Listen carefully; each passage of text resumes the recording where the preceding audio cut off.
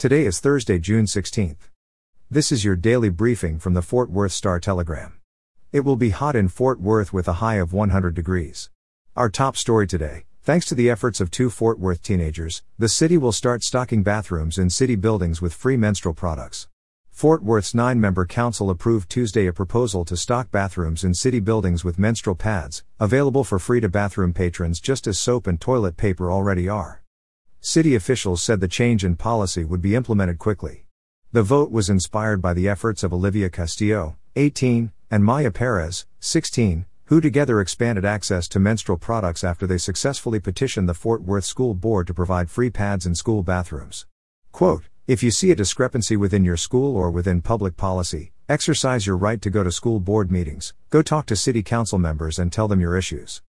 A lot of times we focus on what adults want and what parents want.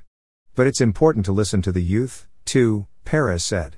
In local news, the memory of former Dallas police officer Patrick Samaripa will live on in the city of Fort Worth after City Council voted unanimously Tuesday to name a rebuilt baseball field complex near the Worth Heights neighborhood in his honor. Samaripa, a 2001 graduate of Pascal High School who also played baseball, was one of 5 police officers killed by a gunman at a 2016 Black Lives Matter march in downtown Dallas. The council vote comes a week after the 6-year anniversary of the shooting.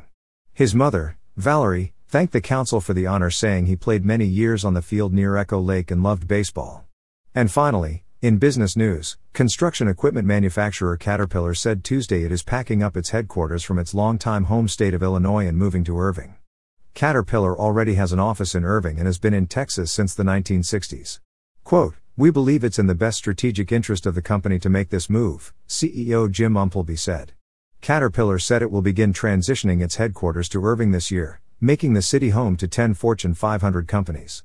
Texas Governor Greg Abbott tweeted that Texas is a perfect fit for Caterpillar.